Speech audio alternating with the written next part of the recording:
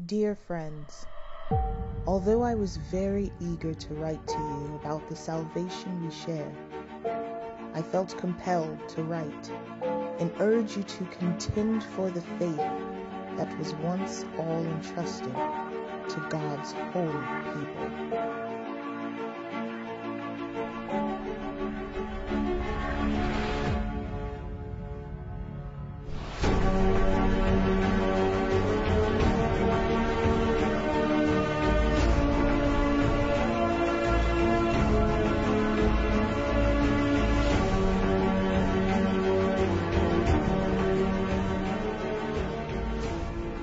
Hello and welcome to another episode of Standing Firm, Defenders of Faith.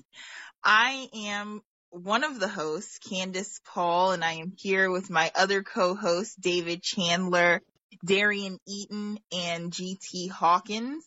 And this is our final show of the season, and it's called Last Stand. So essentially what we'll be talking about is recapping everything from this season.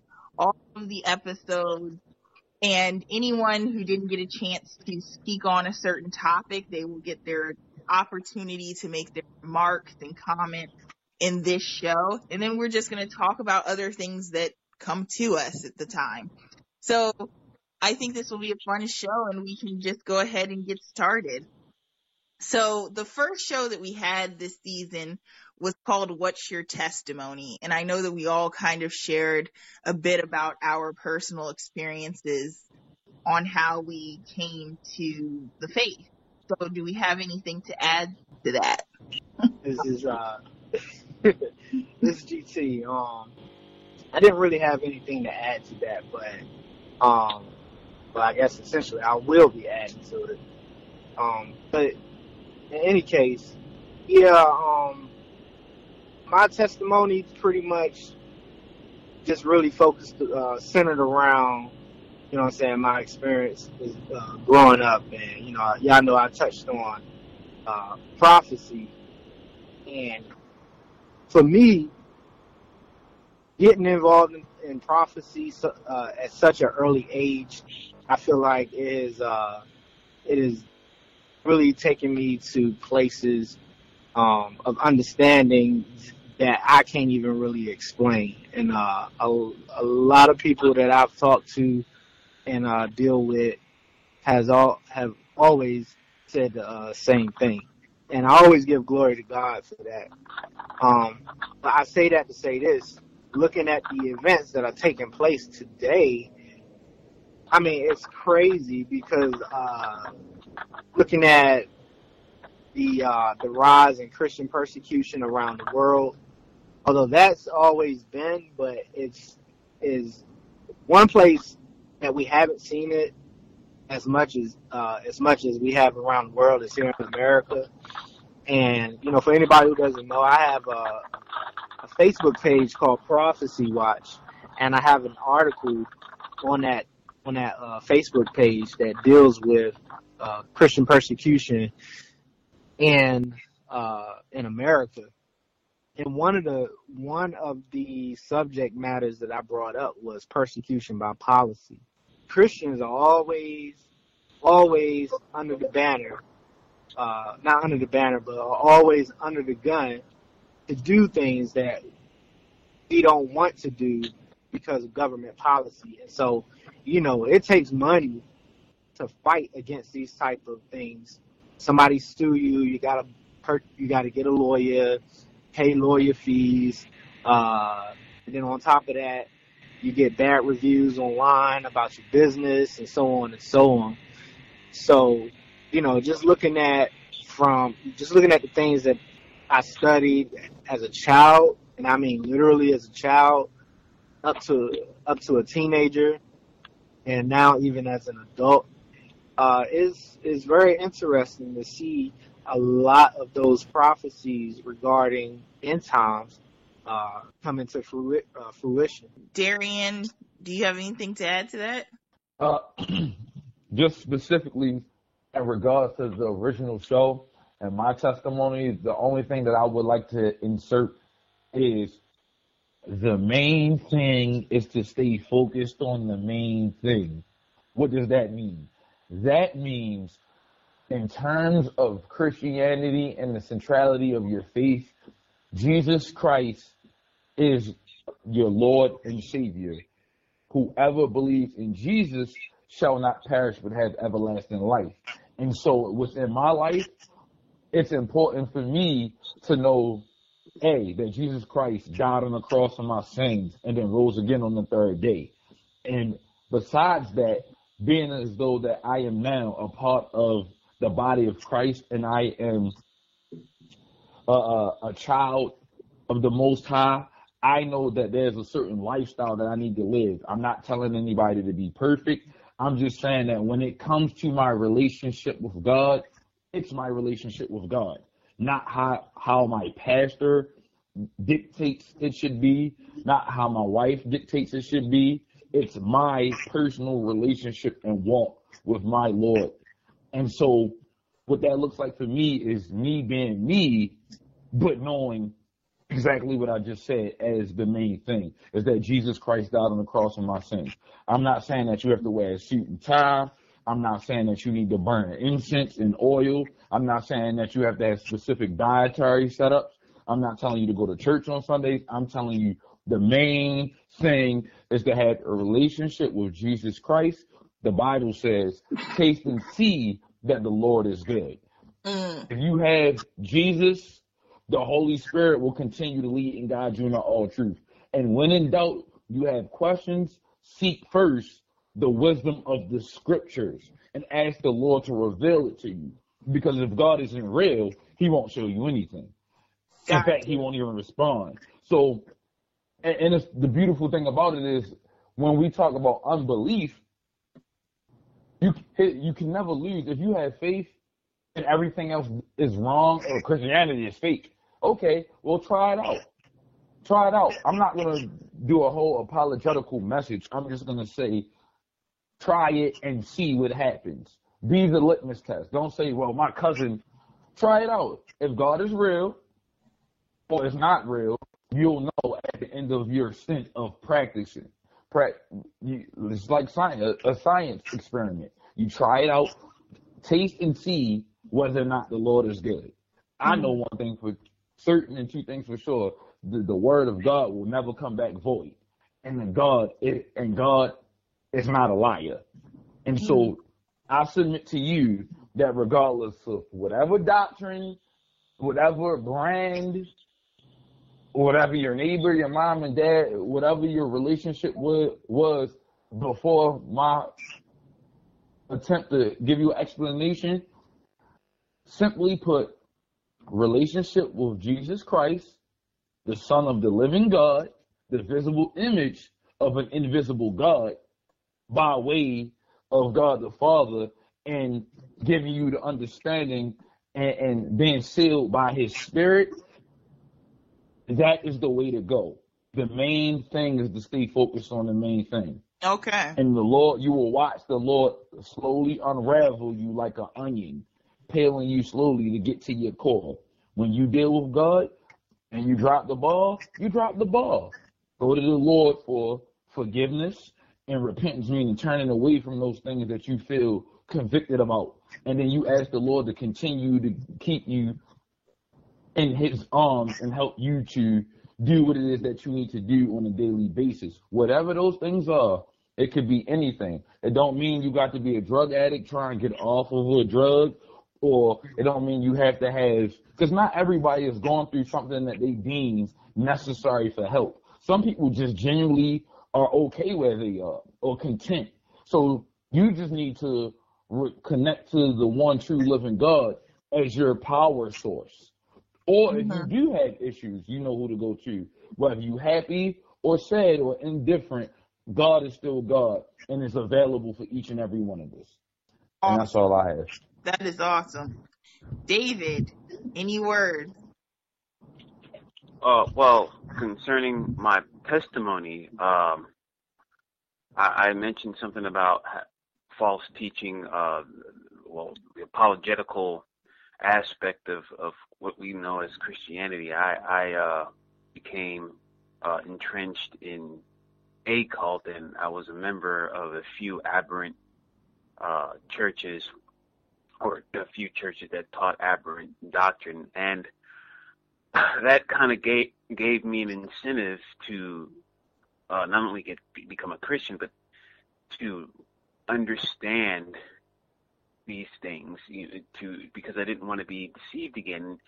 And there is an issue now, especially now, within the past 40 or 50 years, we have an influx of false doctrine, and Jesus Christ even warned us that in the last days there's going to be great spiritual deception. And we read this in 2 Timothy 4 verses 1 through 4, and Paul instructs Timothy to preach the word, and that there, if you look at the statement, preach the word, it's an infinitive statement, which means it's a command with the word you preach the word, and you be instant in season, out of season, rebuke, reprove, and expose with all long suffering and doctrine. And look at verse 4. Because the time will come when they will not endure or put up with sound doctrine, but will gather unto themselves, or heap unto themselves, teachers having itching ears. And this is why you have so many people like Reverend Ike. Well, he's dead, but Reverend Ike was an individual that I posted onto your, well, it wasn't on your timeline, but it was in your private message, Candace. I don't know if you had a chance to look at the video, but I did, twice. And it was just riddled with nothing but New Age doctrine, New Age theology, intermingled with Word of Faith theology. He mentioned something about us not finding a God in the sky, or not having faith in a God in the sky, but having faith in the God in you. So I said, well, wait a minute. All of these, he's blatant. That's the same lie that the devil told Eve. Well, ye shall not surely die, but ye shall be as gods, knowing good from evil. So again, this is in Christianity now. This is not just out there somewhere. This is in Christianity. We don't have to necessarily worry about the Mormons teaching that we're gods. We don't have to worry about even the New Age movement talking about we're gods. We all know that. We all know that they're out to lunch. But when you go to the average Christian church and you sit down and you listen to the average Christian pastor, you're hearing the same thing that people like Joseph Smith or people like Charles Taze Russell have been saying for centuries and centuries.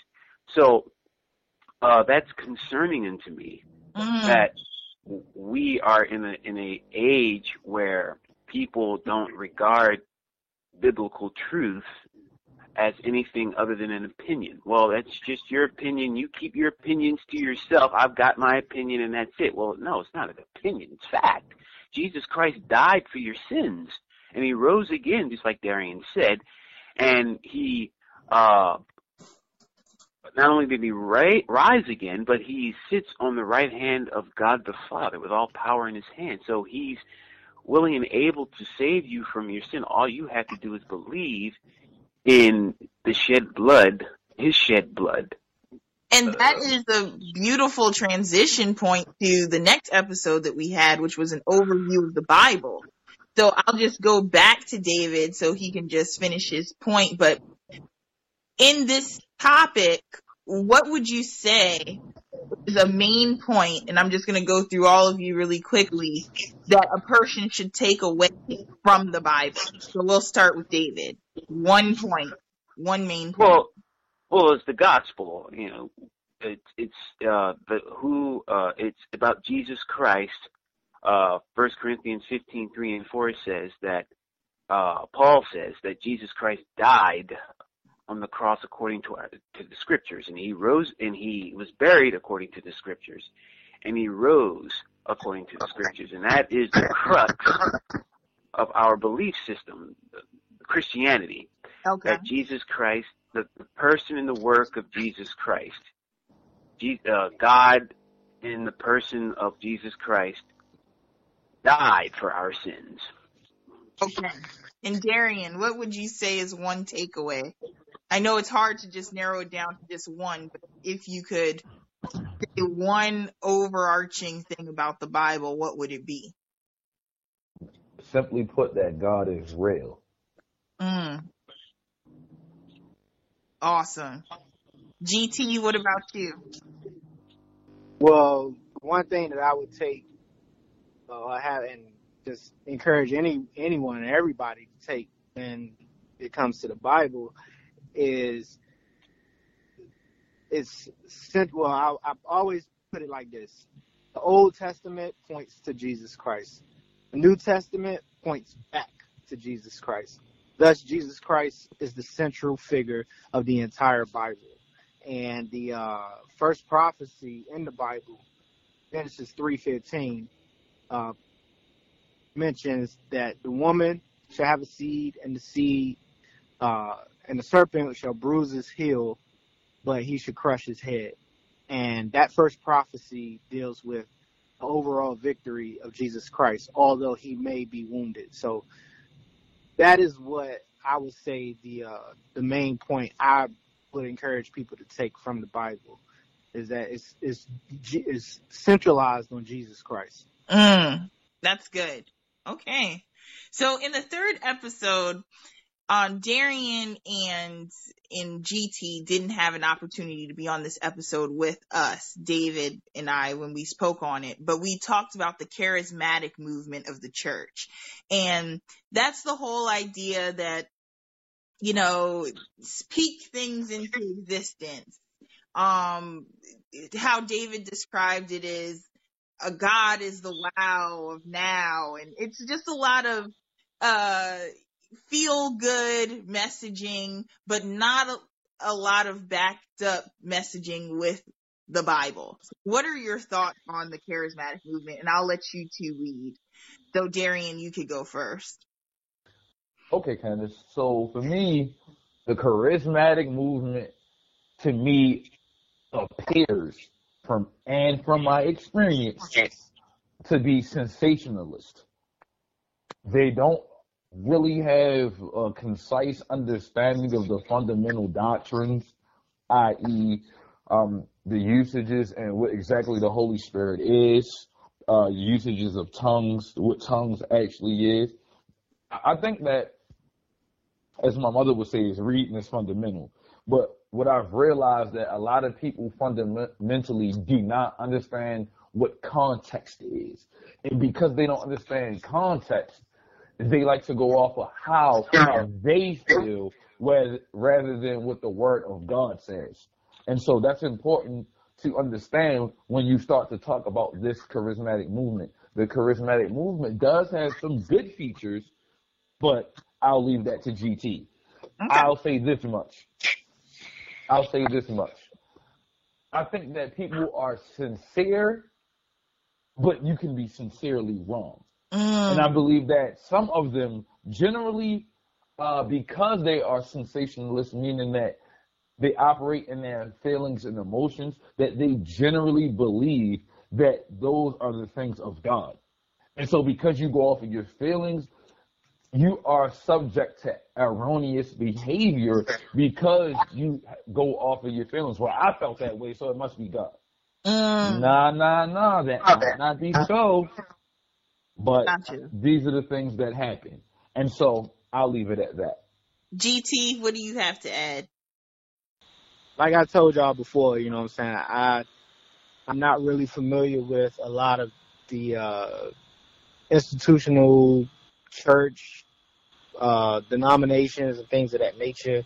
But from what I've seen of the charismatic movement is sort of kind of what Darian was pointing to, sensationalism, but what I call it is hyper emotionalism. It's hyper emotional. Some of the things that I've seen with the speaking in tongues, I learned right away that what they call speaking in tongues is not really speaking in tongues, but it's actual babble.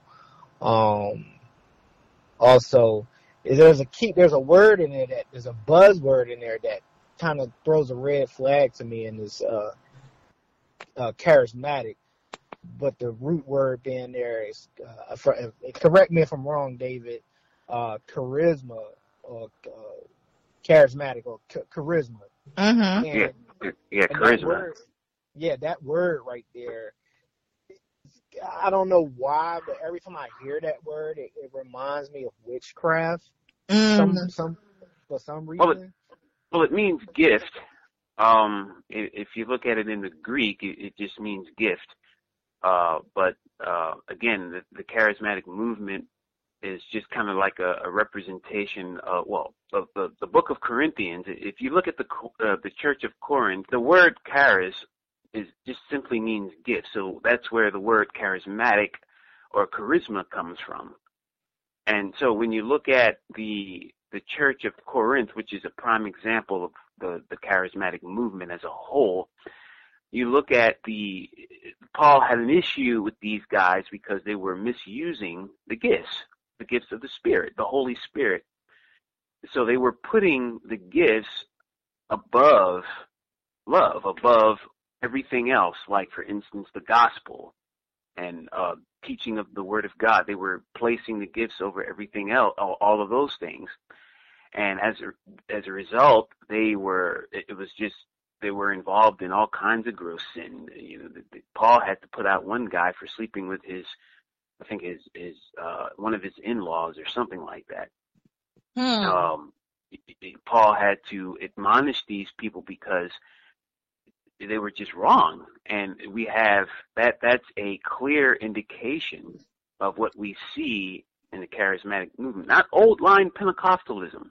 I want to make this perfectly clear. Old line Pentecostalism and the charismatic movement are similar but different in the sense that the charismatic movement is more in the sense of loose living, loose moral living.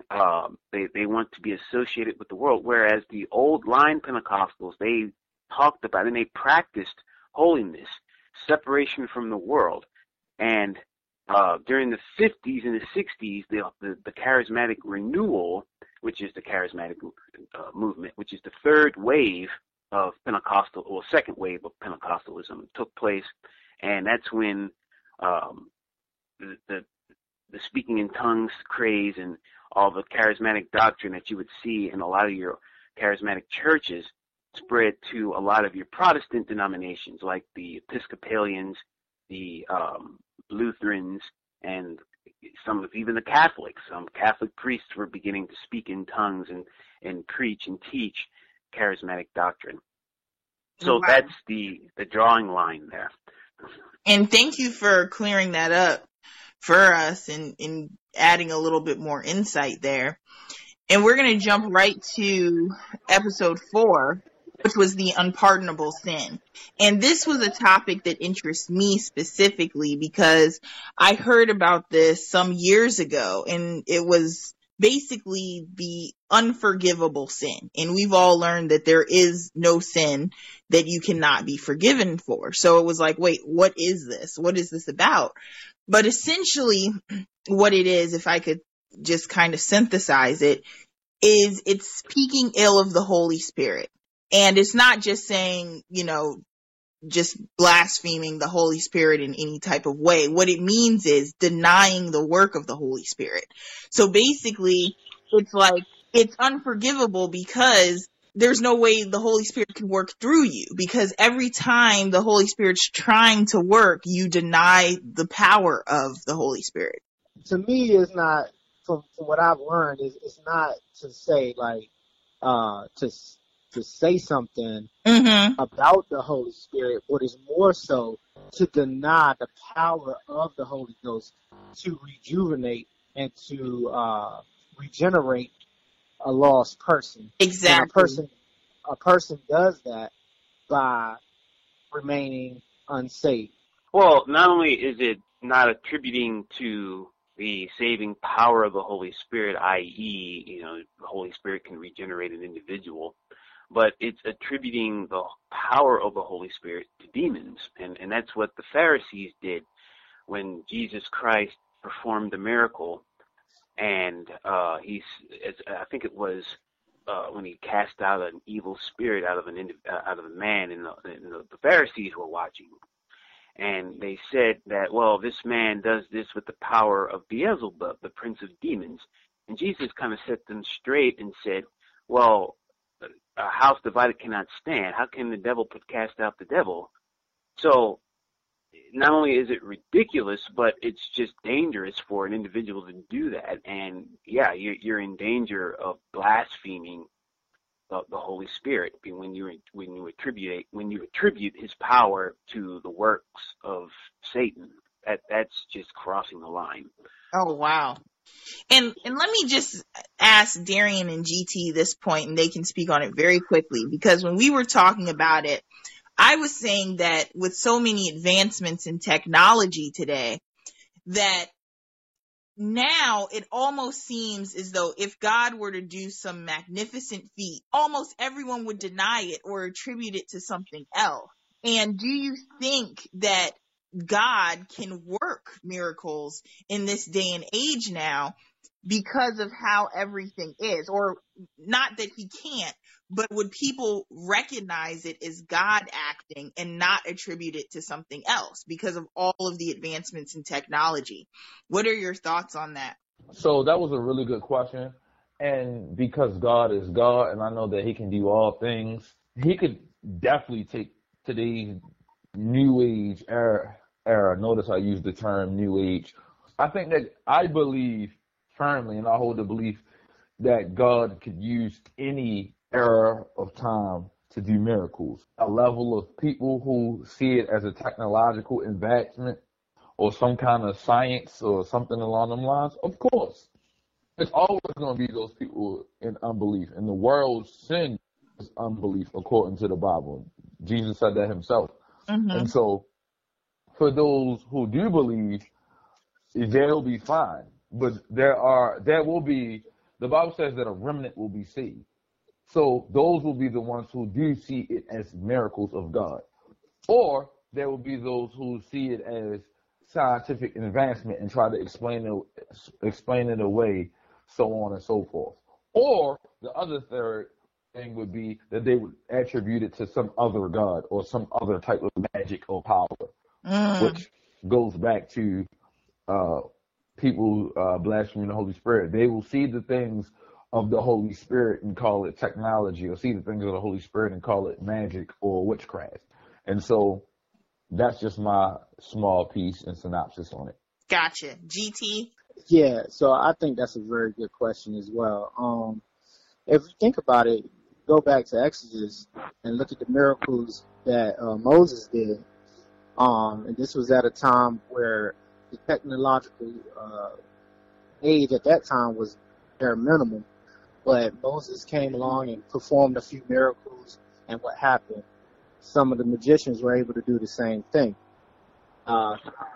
Did it cause some unbelief? Yeah. Did it cause some to doubt? Yes. But fast forwarding to today, as far as the question goes, as far as if God was to perform a miracle in these days and times, would it be believable? I share the same sentiment with Darian.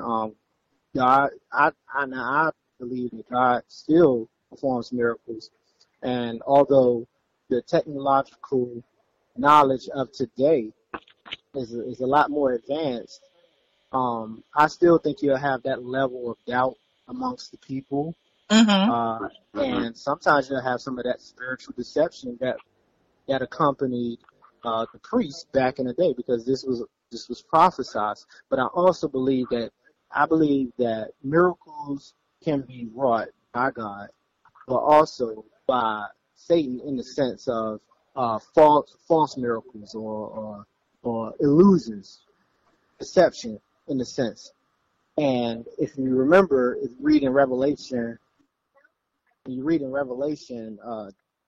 chapter, I can't remember the chapter, what it says that I think it's chapter 13, where it says that the false prophet caused fire to come down out of heaven. And this is one of the tools that he used to deceive the world. And so I believe Satan is a counterfeit. So Satan's going to counterfeit a lot of the miracles that God has already done to deceive the world. So with the technological savvy that we have today, I believe that it will push us into the great deception that I think it's 2 Timothy states, how the man of sin will come when there's a great falling away first. Second Thessalonians, Right. 2 Thessalonians 2, I think. Right.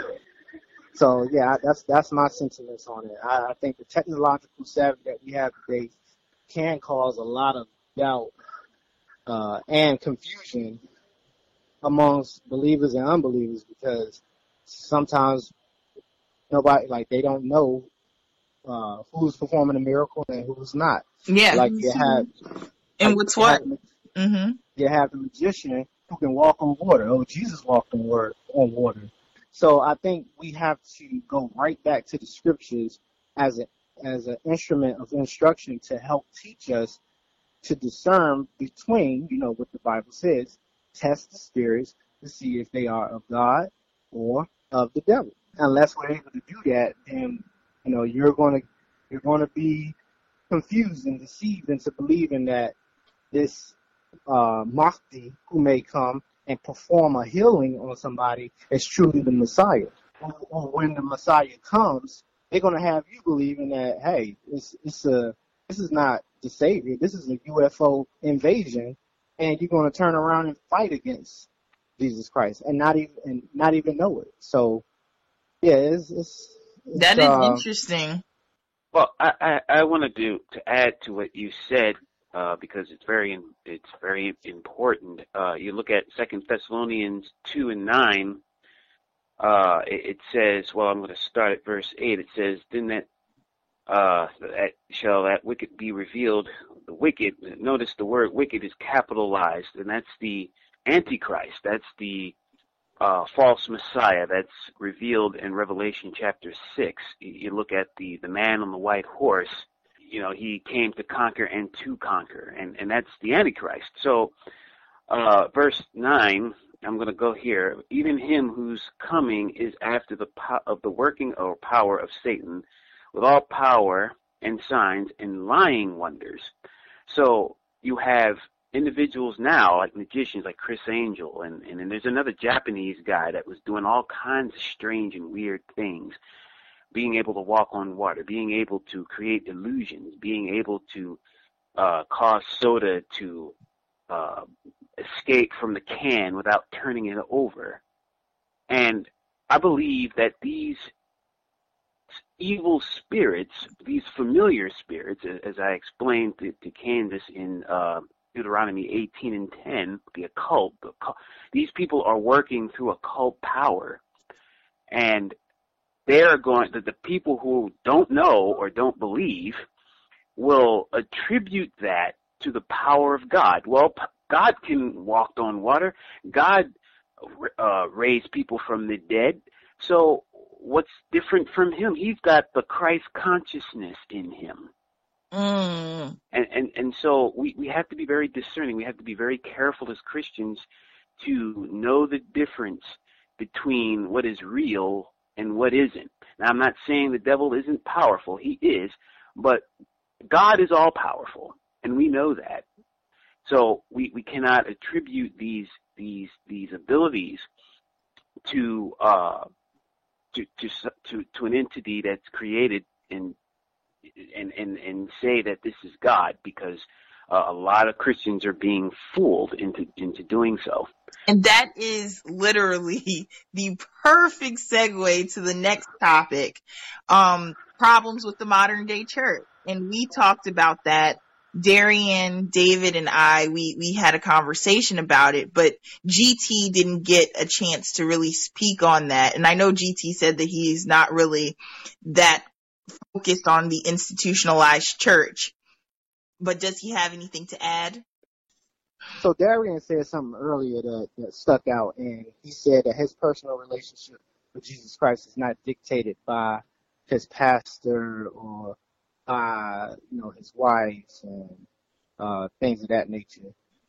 So it's like, and the churches today, it seems like, from what I've experienced, it's like everybody has to, now it's one thing to be on one accord when it comes to the word, but a lot of churches now want you to be on one accord when it comes to how they act, how they dress, how they talk, what they believe, uh, uh, even if the belief is unbiblical. Um, so to me, it's like, it seems too, again, it seems too hyper emotional. Uh, People are more emotional when it comes to the modern churches or institutionalized churches. You have this pecking order that's established. What I don't like is how you have, a certain parking space for the pastor, a certain seat for the pastor, and I'm always reminded of Matthew 23, where Jesus Christ said, these men, they look for the highest seats in the synagogues and love to be called master and master. But be not called master, for one is your master, even Christ. And be not called father, for one is your father, even in heaven. So it's like, everything that Jesus Christ argued about or was touching on in Matthew 23, it's like the modern churches today are just doing the complete opposite, are doing the exact same thing that Jesus Christ complained about. He said Jesus Christ pointed out that the leaders, they don't help out in a manner. How he said they wouldn't lift up a finger to help. They love to be called by these super apostle names. They look more on the church building than they do the actual doctrine that's coming out of that building. The prosperity gospel is another issue that I've been seeing. This whole fight that I hear about paying tithes and things of that nature. There's no real teaching going on in a lot of the churches that I've been to. And like some people will call me like what they call a church hopper, because if I'm sitting in the church and I'm just listening to the pastor and he's talking about prosperity and things that are not pertinent to what's going on in the world today or even in the local neighborhood, I'm turned off by it. So I hop up out of it. So we're going to hop back onto going down the line. We already spoke about fatherhood, but Darian, do you have any other points to add to that? And David, I was going to see if you had any other points to add to fatherhood as well. Yeah, so just in reference to fatherhood, from a Christian standpoint, I look at it as God being the father of all, being humble enough to come into the world and just reconnect all of creation back to himself, although it was not his fault that the planet was wrecked, and taking the approach of being the lowest servant that he could possibly be, even to the point of death, shows me a level of humility just as a father myself. Needing to take that approach with my own children and looking at it from that vantage point as well. So God's humility as a father and reconnecting us back to himself and seeing that in God, how much more should my children see that in me? Just that level of humility and love and sacrifice. Amen. Amen. David? Well, in reference to fatherhood and what Darian said, I know I'm not a father, and I don't know if I could contribute to this, but I can contribute to the conversation based off of what I've seen. And with us as a community, as a culture, we need to focus more on family. And the reason why I say this is because, to me, and I hate to focus on the negative, but I got to spit out this statistic: 72% of all black children are growing up without dads. And to me, that's an issue, a huge issue. It's reached epidemic levels, and the problem is nobody is talking about it, either because they want to be popular, or maybe they're afraid of backlash from the women or in their churches. I'm talking about the pastors, or maybe they're just afraid of being outed as you're negative, you're not offering any solutions. Well, here's some solutions. Let's focus on family. Let's focus on marriage. How do we focus? Well, first of all, how do we focus on family? We focused on marriage. Let's stop listening to the music that's telling us that we need to be thugs and gangsters and all this other stuff, where we can focus on being godly, loving men, first of all. Secondly, we need to focus, the women need to focus on being ladies. The Bible says, and I think it's in the book of First Timothy, that women ought to be chaste at home. And they need to be meek, not in the sense of being weak and, don't be quiet, but being meek in demeanor. In other words, we don't need a lot of ladies that are hard like the men. We have the men have to stay in their roles. And G. Craig Lewis, a pastor, talked about creation roles.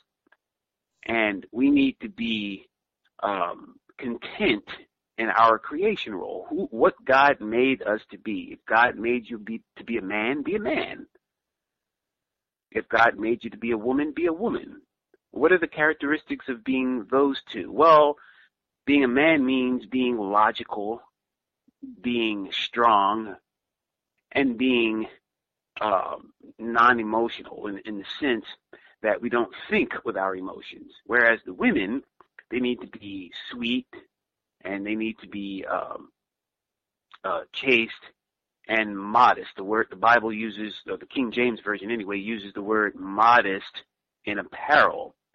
Well, I see too many of the young ladies walking around half dressed, especially now where it's getting warmer, and I see it all the time, especially in the laundromat and in the market. You see them walking around, and they're raising children, and that disturbs me. Why would you be dressed provocatively, and you got your son is 2 years old, and he sees all this? Wow. And fathers, you stop sagging in your pants, men. Stop. Just, I'm tired of seeing men's underwear. I'm tired of it. Tired of it. That is an interesting point. And I feel as though women can be logical too. And yeah, they can be. And yes, I think they can and they should be, and they are. Many are. And I also feel as though aren't men supposed to be chaste as well? I mean, if all things are supposed to be perfect in a sense, aren't men supposed to be chaste as well?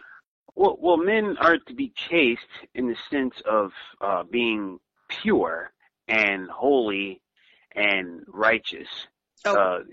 And so that therein lies the issue. Neither one of us are that way. So one is chaste and the other isn't, and so there's an imbalance, and that's why we can't have a relationship. First of all, in order to have a relationship, there needs to be a foundation.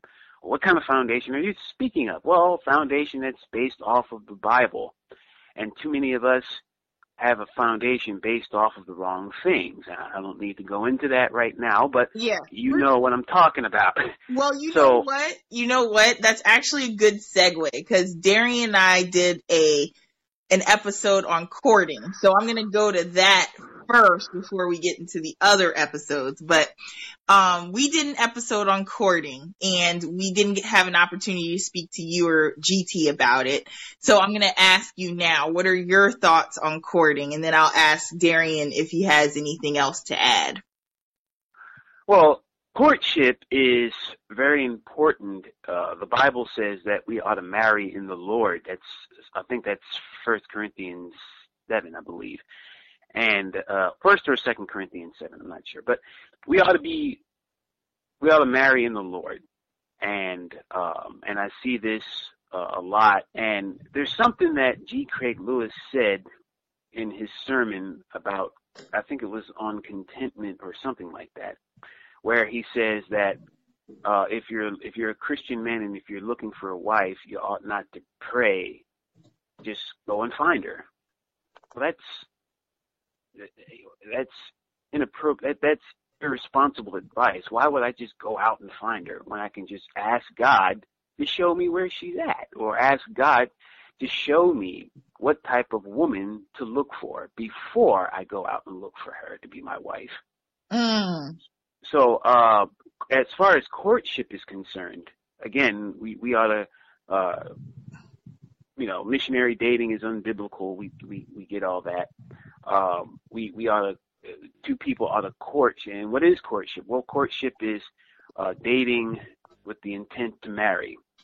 And that means that I'm not going to date you for 10 years.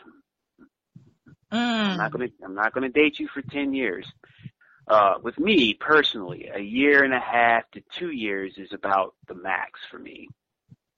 Gotcha. But 3 years is pushing it. I'll let it go if she's still not ready by the 3rd year.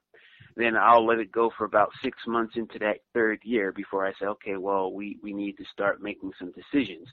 But 2 years tops is the max for me. But too many of us are dating 4, 5, 6, 7, 8, 9, 10, 11, 12 years, and then we end up shacking up, we end up sinning, and that's a problem. David said a mouthful. I could just say that I'm in complete agreement.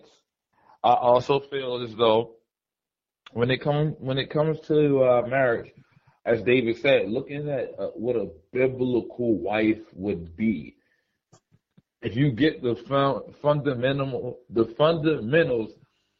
as the minimal, you can't lose. Now, there's another thing that I've noticed. As far as many people have this whole rap sheet of the type of female that they want or the type of male they're looking for. He has to be a certain a certain size, certain color eyes, certain skin complexion, specific amount of money in his bank account, certain hairstyle, certain gear, certain car, certain type of sheets on this bed. Like, come on. I mean, we be for real. Like, all of the stuff that you have on your list is materialistic. And you wonder why you get in these relationships with these guys that can't provide emotional support and relational support, as well as be the priest of their home, because you was worried more about him having a Mercedes and having a four-headed head by 6. Not that I'm bald or anything, because I'm not. I'm just simply saying that a lot of women, he has to have this much hair. Like, really? Yeah. Really, he has to have this. Got to have a polo shirt. He's got to be. Yeah. And it's hilarious. It's hilarious. And I'm with, to a varying degree, you don't want a square. I get it. You don't want a guy with no swagger. I get it. If you don't have any swagger and you just extra dry, there's somebody for you, but it's hard to say. I can see if you say long as he's a God-fearing man and he has a little bit of swagger, I feel like that's reasonable. Or he's a God-fearing man with a little bit of swagger and he has a job. That's fair. Now, when you start getting into extracurricular details, like he has to have great nails, great skin, washboard abs. I mean, Oh my That's 50, gosh. that's 50-50. For the shout outs to the guys with Washburn ads. Shout out to us. But on a serious note, you seen how I plug myself in. I saw that. We don't know if That's this is that. true, everyone, but whatever. Yeah, this is that YMCA. That's that YMCA membership and that calisthenics every morning, Wow. 7 days a Anyway, week. moving right along. So I love you. I love you, babe. I'm sorry. Shout out to my wife too. I love you, babe. All right. Well, no dinner for the next 6 to 8 months. That is On funny. a serious note, I just think it's funny. How sometimes people put unrealistic expectations on what it is that God has for them. And a lot of the times, because they're so rigid in the qualifications that they look for in their mate, that they never actually find the person that They God miss has for out. them. They miss out. That's true. Exactly. And this last point before we move on to the next segment, you touched on so many things that I've been like really complaining about for the next, I guess, for 10 years. The materialism, and this is everywhere. I'm sorry, folks. This is everywhere. You've got people who are so materialistic, and it interferes, and and you wonder why you get into these crazy relationships where he's saying all kinds of things. He has no emotional connection to you at all. Why? Because you were so focused on your initial attraction to this person. And a person can be initially attracted to you. Don't get me wrong. There is an initial attraction involved in every relationship. But if that's your foundation, then you've got an issue. You've got a problem. Uh-huh. You've got a problem. So, and in fairness, these things do matter. Being attracted to a person does matter. A person, right. And we talked about this in our courtship discussion, Darian and I, having a certain standards that you have for yourself that a person needs to be able to meet. And like, it's the minimum, like being able to take care of yourself, being able to provide, being able to do these types of things. And it's important.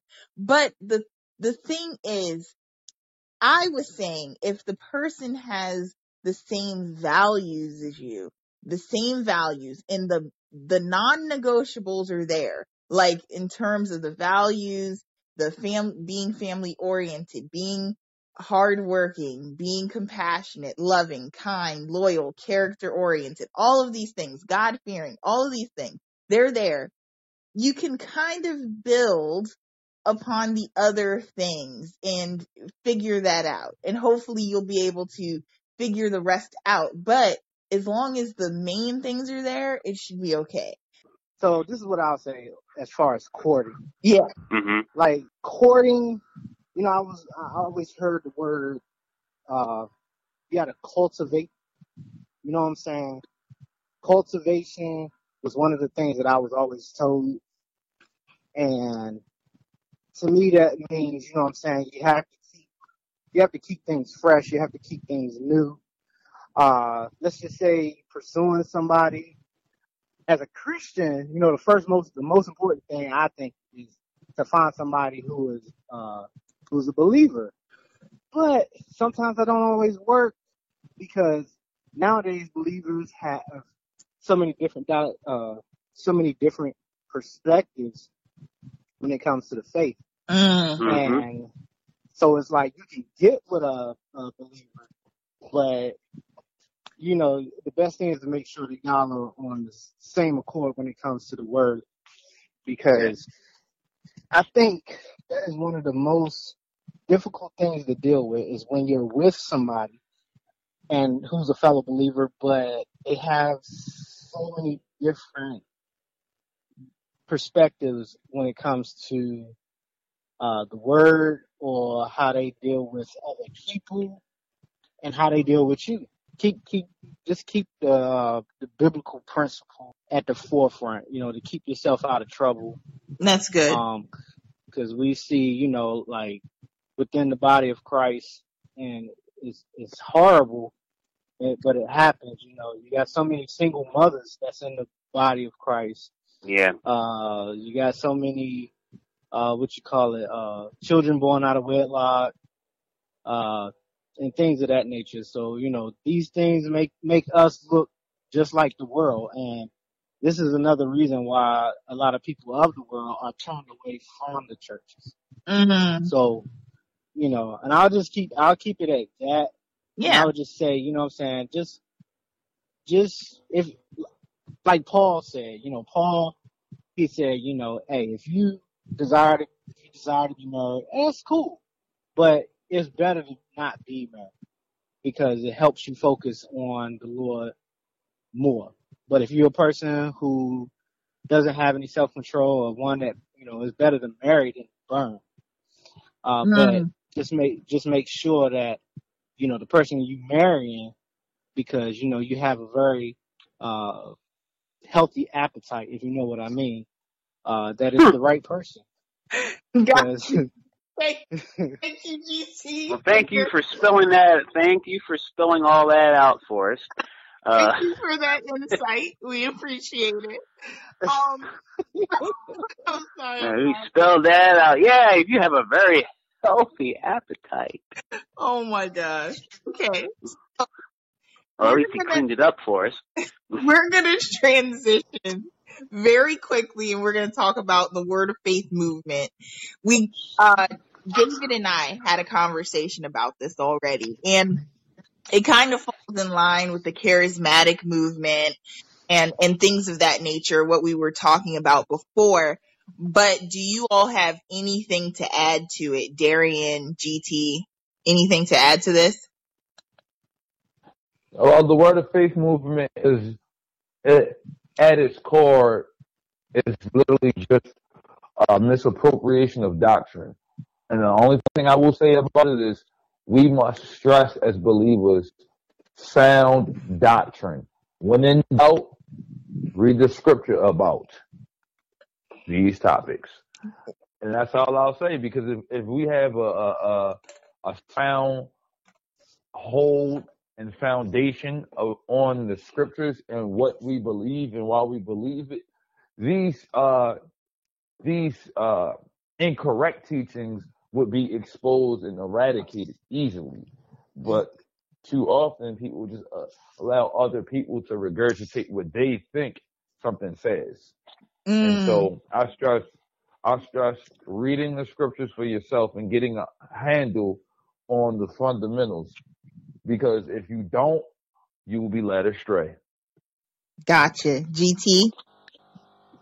Yeah, first, Darian, I'm not going to let you get away with that. You try to make it wrong. When in doubt, what was that he said? When in doubt? When in doubt, he said read about. You know what? I didn't even catch that until you said something. Wow. I ain't going to let him get away with that. Listen, we can be a little bit corny and it's all right, so it's cool. Yeah. But I agree 100%. Like the Word of Faith, again, like I said, I'm not too savvy on these institutionalized churches and their denominations and things of that nature. But when I experience it and when I encounter it, like somebody used Proverbs where it said something about, what was it? The words of a man's mouth is,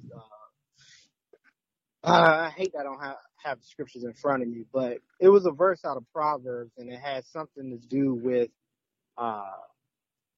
when a man says something out of his mouth, so is he, and so on. If a man thinketh in his heart, so is he. Amen. Thank you, brother. So I had to let the brother know, you know what I'm saying, if you read the context of that whole proverb, it was talking about how your mouth can get you in and out of trouble. And it had nothing to do with causing something to appear out of nowhere because you spoke it into existence. For me, again, these red flags pop up, and these red flags all have to do with Gnosticism, New Age philosophies, and things of that nature. So I've heard some New Age philosophies that use the same terminology as, speaking into existence. And it's like, what they say is you speak it into the universe, and the universe, it goes into this bubble into the universe until it pops. And when it pops, it manifests itself into this reality. The problem with that is when Christians use it under the banner of word of faith, it doesn't fit what the Bible says according to what the scripture meant, and that was back in Proverbs. Your mouth can get you in and out of trouble. But from what I've seen, these type of denominations, like the Word of Faith, they tend to extort, or they tend to extort people who don't have much, and it gives them this hope that, I'm just gonna name it and claim it. I'm just gonna name it and claim it. And you got some people who've been naming it and claiming it for almost 20 years, and ain't nothing happened. And sometimes it causes a little bit of laziness where you just feel like you can just, like, for instance, losing weight. Oh, I'm going to lose this weight. I'm naming it and I'm claiming it, but you don't do anything to cause yourself to lose weight. You see what I'm saying? So, this whole word of faith thing, from what I've experienced, has like a Gnostic and New Age connotation to it. And I just feel like what Darian said, hey, if you in doubt, pull your Bible out and read it and see what it says about these things, because you go to one of these churches that's word of faith, and they telling you to name it and claim it, to me is out of context, because it's more so of having faith. Like, you go to God, like, it's impossible to please God without faith. There's a whole chapter, I believe it's chapter 7 in Hebrews, that talks about the faith of Noah, the faith of Abraham, the faith Hebrews of Jacob. chapter 11. 11, okay, appreciate that. And but again, it goes back to faith. But also, this is how you use discernment. Now, I think it was Paul who said, you don't have anything because you don't ask. And then that's James. He said, you don't have anything because you don't ask. And then the things that you ask for, you ask amiss. So you can be asking for something that God never intended for you to have. And that's called covetousness. You covet certain things, but God didn't intend for you to have those things, but you want to speak it into existence. And then you wonder why 20 years has gone by and you're still in a situation that you've been trying to get out of, or you've been trying to speak your way out of for almost 20 years instead of actually going out and doing something about it. That's deep. That's very deep. And this goes right into the topic that I think that we've all been waiting for, that we want to talk about. And it's called spiritual warfare.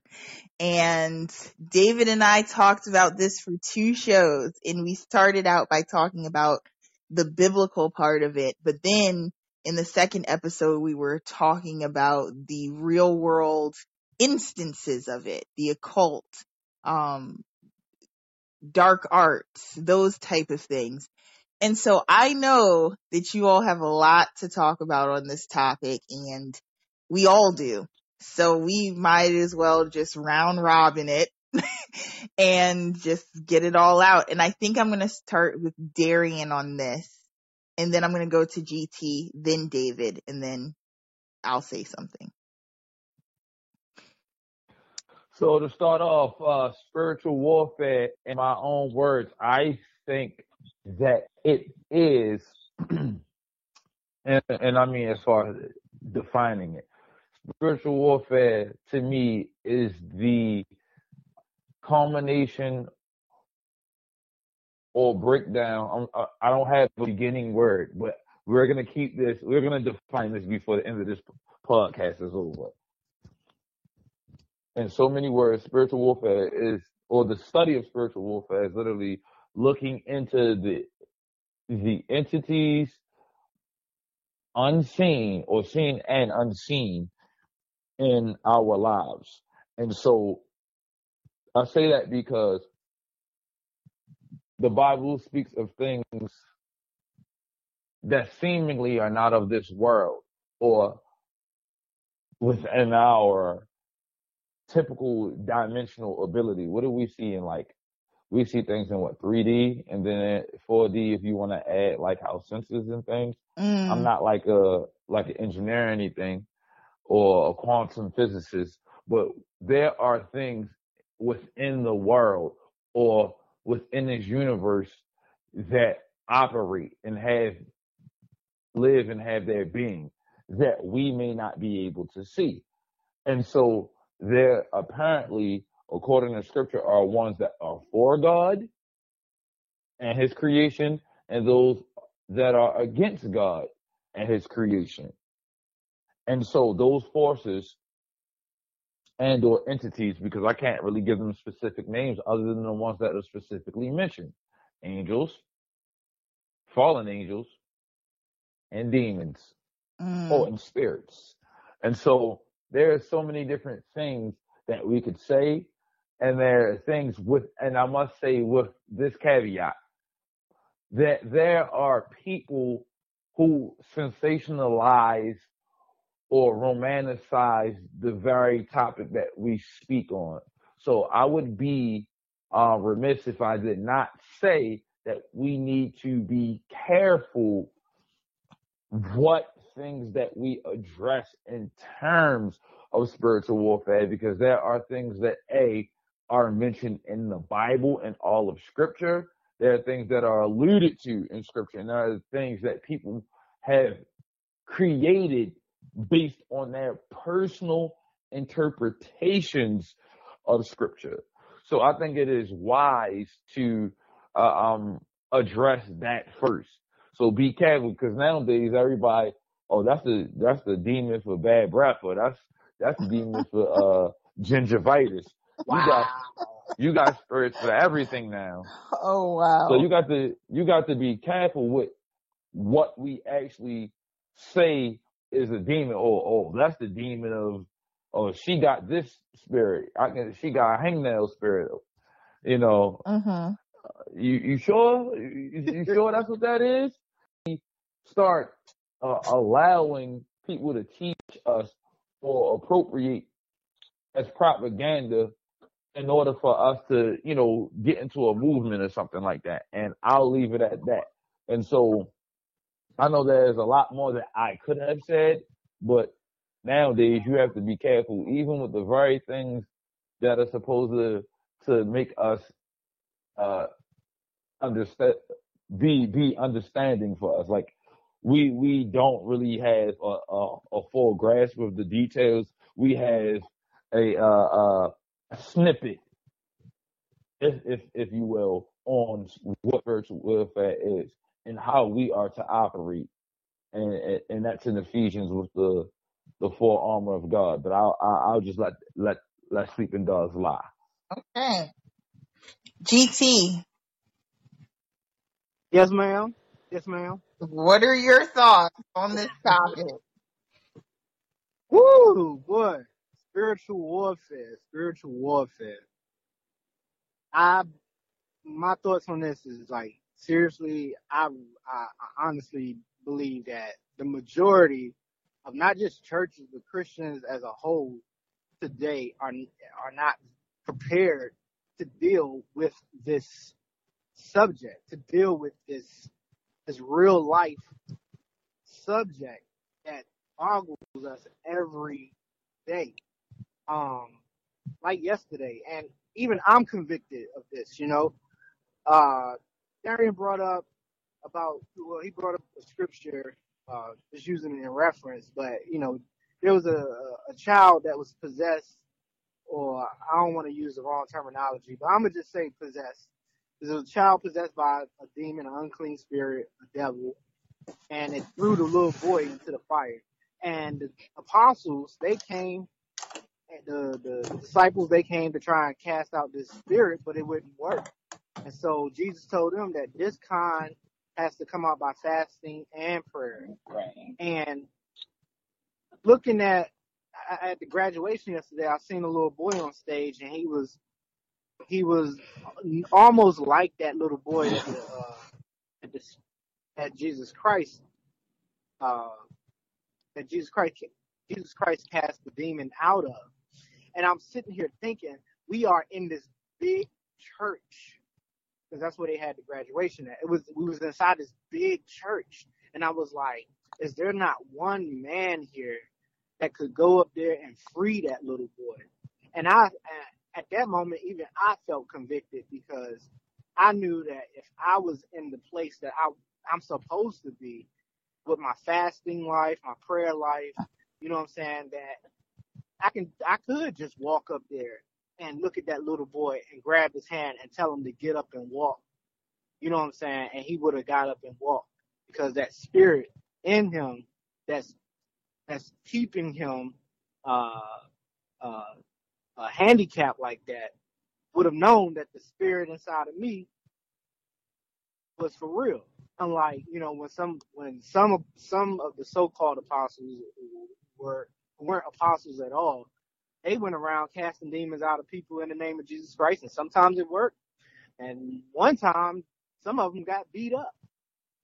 And that's the part that I'm talking about. You cannot play around with this subject. This is you cannot. It's nothing to play around with. You know what I'm saying? Like, dealing with demonic spirits, and the way I look at it, demonic spirits, evil spirits, these things are real, and they do real stuff, and they can make stuff manifest. We see that with people who are involved in the occult, and they talk to these familiar spirits. Familiar spirits didn't disappear with the Old Testament. You see what I'm saying? So when it comes to spiritual warfare, the first thing that we have to do as Christians is get ourselves prepped to deal with the subject at hand, because if we go into it ill equipped, we can possibly get beat up, not just spiritually, but physically, just like some of those false apostles did. And I reference too to Ephesians about putting the whole armor of God on. 6. Yeah, so I'll leave it there with that. And wow, deep.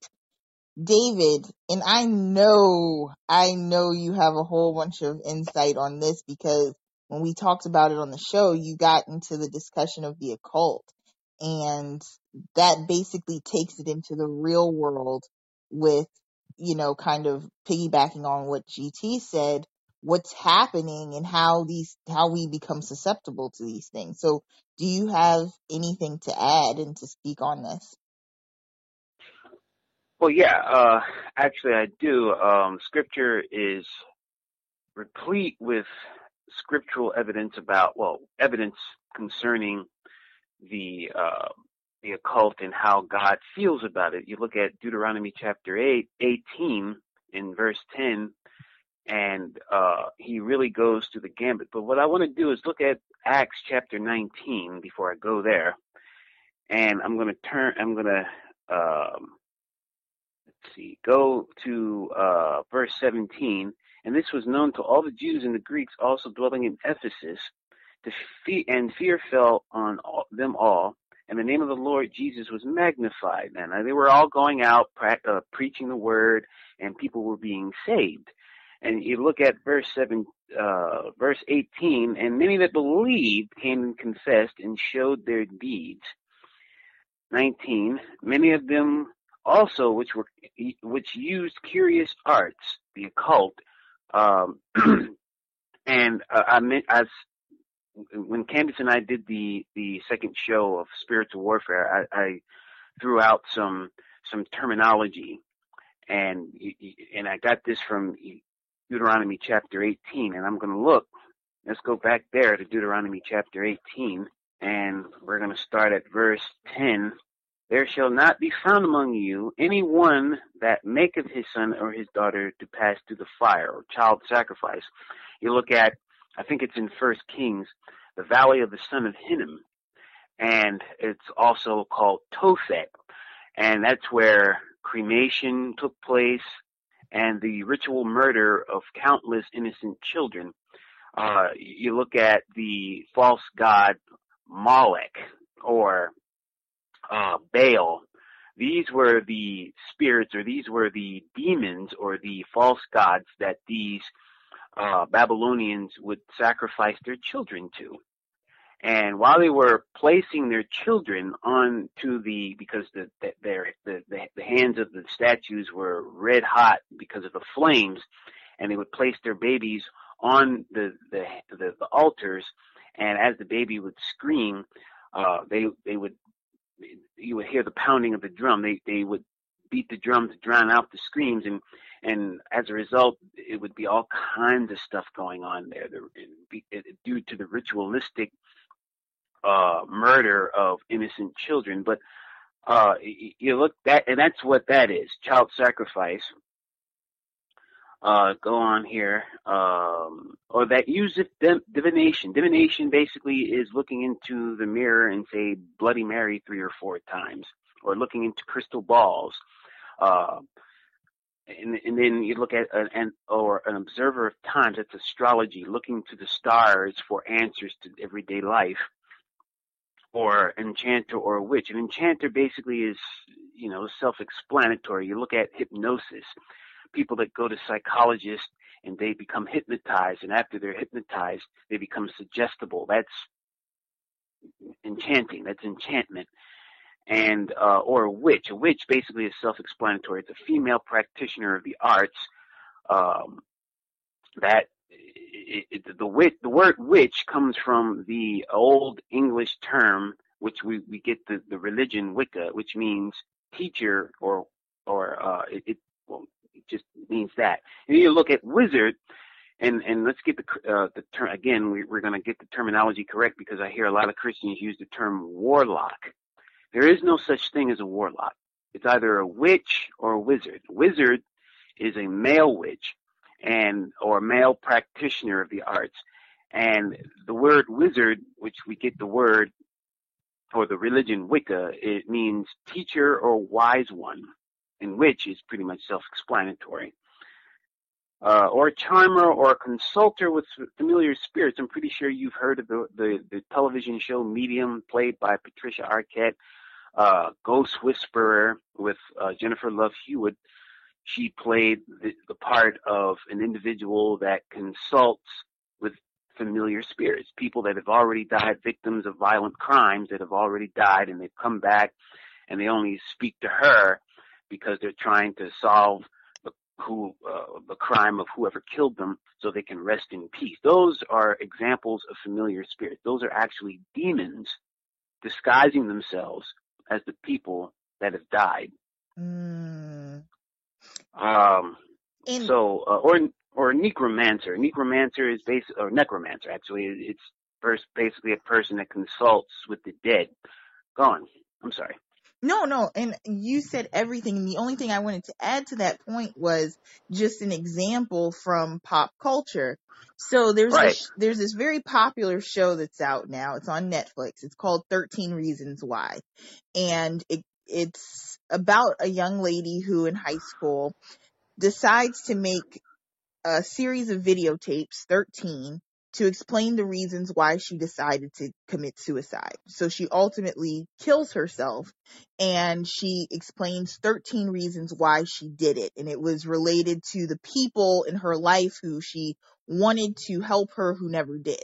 So in the second season, she's dead, she's gone. Her mom is now trying to sue the school for apparently knowing that she was being bullied and harassed and didn't do anything about it. Now, this is where the occult stuff starts to creep in, right? So it seems like a pretty, if someone's just looking at the show, they're just like, okay, it's talking about suicide and the issues of bullying and sexual assault and these things. And it's all good that we talk about this, right? So it's a good show that talks about these things. But watch this. So I think it's episode 2 or 3, the young boy who's trying to find out what happened to the girl and figure out what possibly is going on to other people in the school he begins to start seeing visions of the dead girl. And he starts to talk to her. He ends up talking to her a lot throughout the show. In fact, she becomes a person that he regularly consults with as he continues to explore what's going on in the school. So I remember him asking her one of the first time he sees her, he's like, "Are you real?" And she's like, what do you mean? He's like, can I touch you? I don't know. That seems like a weird question to ask. And he's like, well, what are you? And she's like, I don't know. And she is a dead person that he is talking to. And she herself says, I don't know. And he's like, well, where are you? I haven't crossed over. What's going on? And it's just this weird kind of conversation that's happening, and they make it seem so normal. You are talking to a dead girl who killed herself. She is now presenting herself to you, and she doesn't even know who she is, supposedly, and this is okay. So this has now seeped its way into our culture. But continue. Well, yeah, it seeped into our culture simply because of 3 men that I'm going to name off the top of my head. One is a man by the name of Aleister Crowley. But there are 2 people that came before him, and that's a man by the name of Gerald Gardner, who was a pupil of Aleister Crowley. And then there's Annie Besant, and then there's Alice Bailey. Alice Bailey was the founder of Lucis Trust, a bank. It's called, Lucifer Trust is now known as Lucis Trust. And all of these things were brought to America. All of these guys, Alina Blavatsky was the founder of the Theosophical Society. She brought all of that stuff here, and then Crowley made it popular. Crowley was the founder of, or historians believe he was the founder of what we know as modern Satanism. He was billed as the most evil man in history, or the wickedest man that ever lived by the press in Italy, when he was kicked out for performing human child sacrifice there. He was so evil that he not only performed human sacrifice, but he believed in child sacrifice. And so all of this was interwoven into the culture. How? Well, during the 60s, Crowley only died in 1947, 20 years before the 1960s even came about. So how did Crowley influence all of these people years later? Well, the 1960s was the countercultural movement, and Crowley was deemed to be the father of that. The Beatles were staunched followers of Crowley. As a matter of fact, when you look at their album, the Lonely Hearts Grove Band, or I think it was called that, it was an album that was made by John Lennon, and John Lennon and Paul McCartney and all of these guys from the Beatles said, or admitted, that these people that were showcased on the album were a part of what they all looked up to them. They were members of what is called the magic crowd. So you have a litany of individuals. Julian Huxley. I'm sorry. I think his name is Julian Huxley or Aldous Huxley. Aldous Huxley. Yeah. Yeah. He wrote A Brave New World, right? Yeah, Brave New World, and I think in 1950 or something like that. Mm-hmm. And Aldous Huxley who was an occultist. You have William Burroughs, who murdered his wife in a satanic drunken rage. You have Carl Jung, the founder of what is called Jungian psychology, which is a part of behavioral psychology. Then he was an occultist. You have all of the masters of the East, the Maharishi Meshi Yogi. You have Jane Mansfield, who was a priestess in the Church of Satan. She was an actor, she was an actress during the 60s. She was really popular, and I think she came along before Marilyn Monroe or after. I'm not really sure. I think she came after Marilyn Monroe, but she was murdered. Well, she was killed in a horrific accident. She was beheaded. Then at the far left, you had, the far left, you have Aleister Crowley.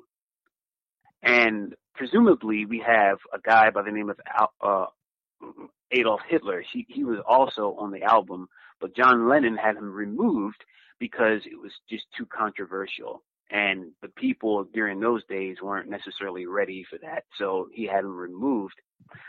But these people were members of what they call the magic crowd. They all looked up to these people.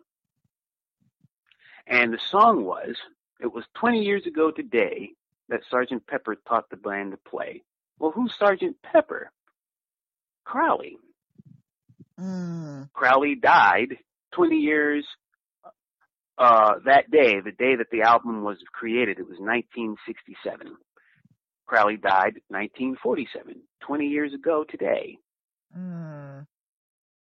So that's what we call witch language or esoteric language. In music, you have things that just don't make sense when you listen to the song, when you listen to the lyrics, like Rihanna's song, Diamonds in the Sky. It didn't make sense until you really, if you have discernment and you really listen to what she's trying to say.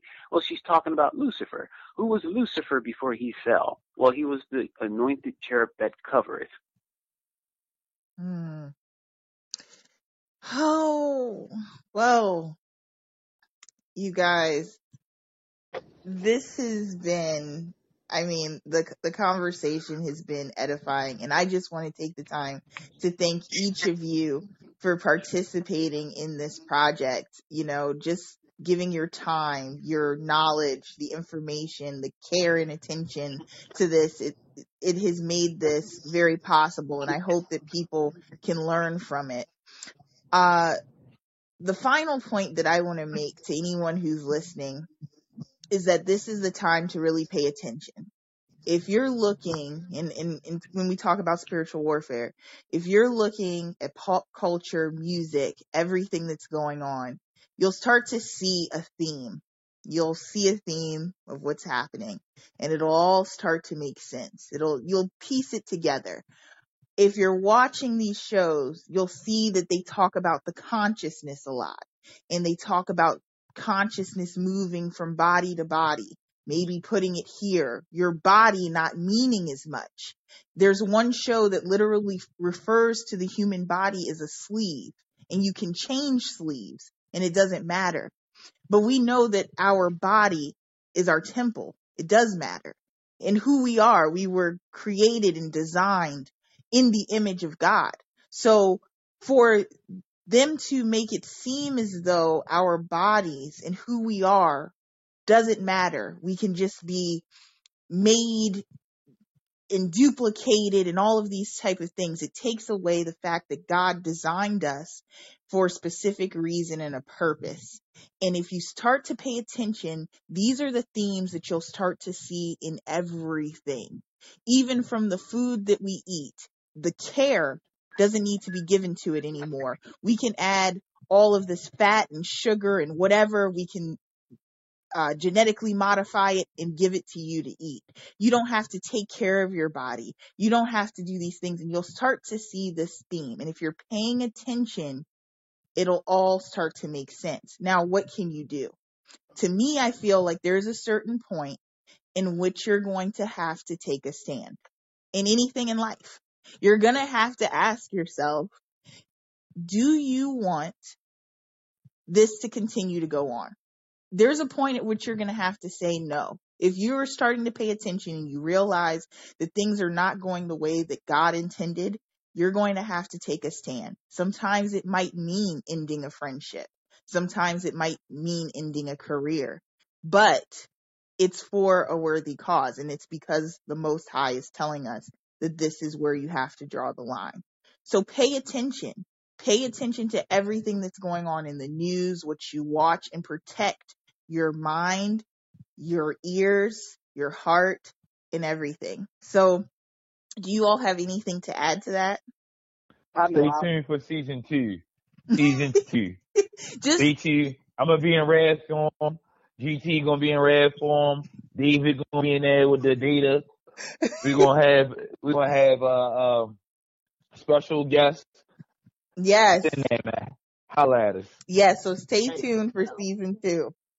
Well, I don't mean to cut you off, but it was that last dialogue that you was having, that last part that you was talking about, Altered Carbon. I believe that's the Yes, show Altered Carbon. about. Yep. Yeah. See, then I'm just say this, and I'm gonna leave it alone. This is the reason why we have these discussions, to put this information out there. And the main reason is because this stuff is starting to creep into our culture, and what they are doing in the entertainment industry is softening people up to accept this way of life. And I believe it's to set people up for the great deception. You see, because when the market, and this is another topic that will end up on the Rabbit Hole show, and it deals with the market of beasts, and how the market of beasts could technically be some type of DNA manipulated gene that would be inserted into people, either via through some type of microchip or some type of vaccination.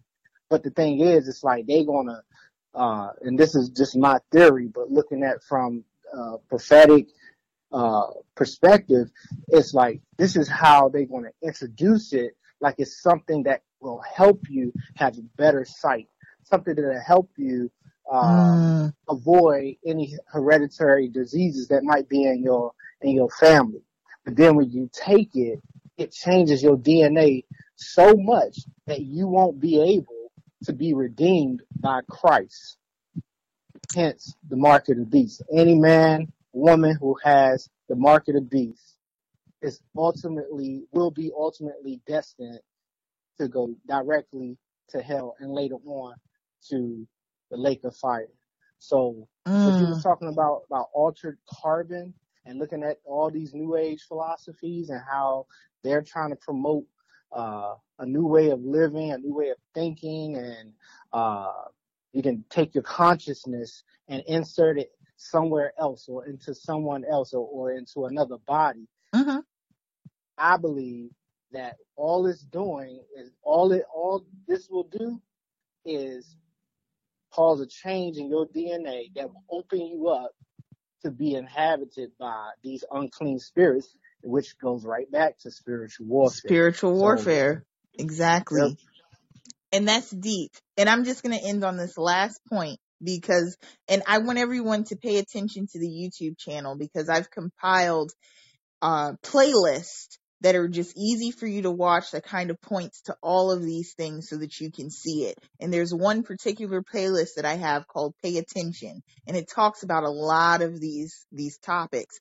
But if you're paying attention, and I talk about this all the time, 1% of the world now controls 82% of the world's wealth. Water is scarce. In Flint, Michigan, we still do not have clean water.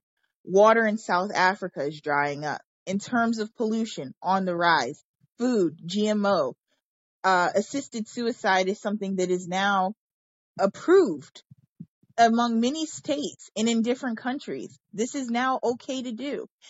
Recently, they were talking about how assisted suicide being opened up for people who are severely depressed. Pay attention to that. we can I pay saw that. yeah, we can pay attention to all of these things that are now slowly basically my point is, if you're paying close attention, what used to be wrong has now slowly creeped into a gray area where maybe it's not that wrong. And then before long, it'll be like, it's okay. And then before long, the majority of people will be saying it is right. And you have to pay attention to that and think about it. I'm not even going to tell you what all those things are. I'm just going to let you sit back and think for yourself. What once was obviously wrong or didn't make any sense now seems okay. Now is debatable. And now people say is 100% right. I'll let you think about it. And we'll talk about more of that in the next season. But once again, thank you all for your participation. Thank you for your support. And we look forward to giving you more information. So goodbye.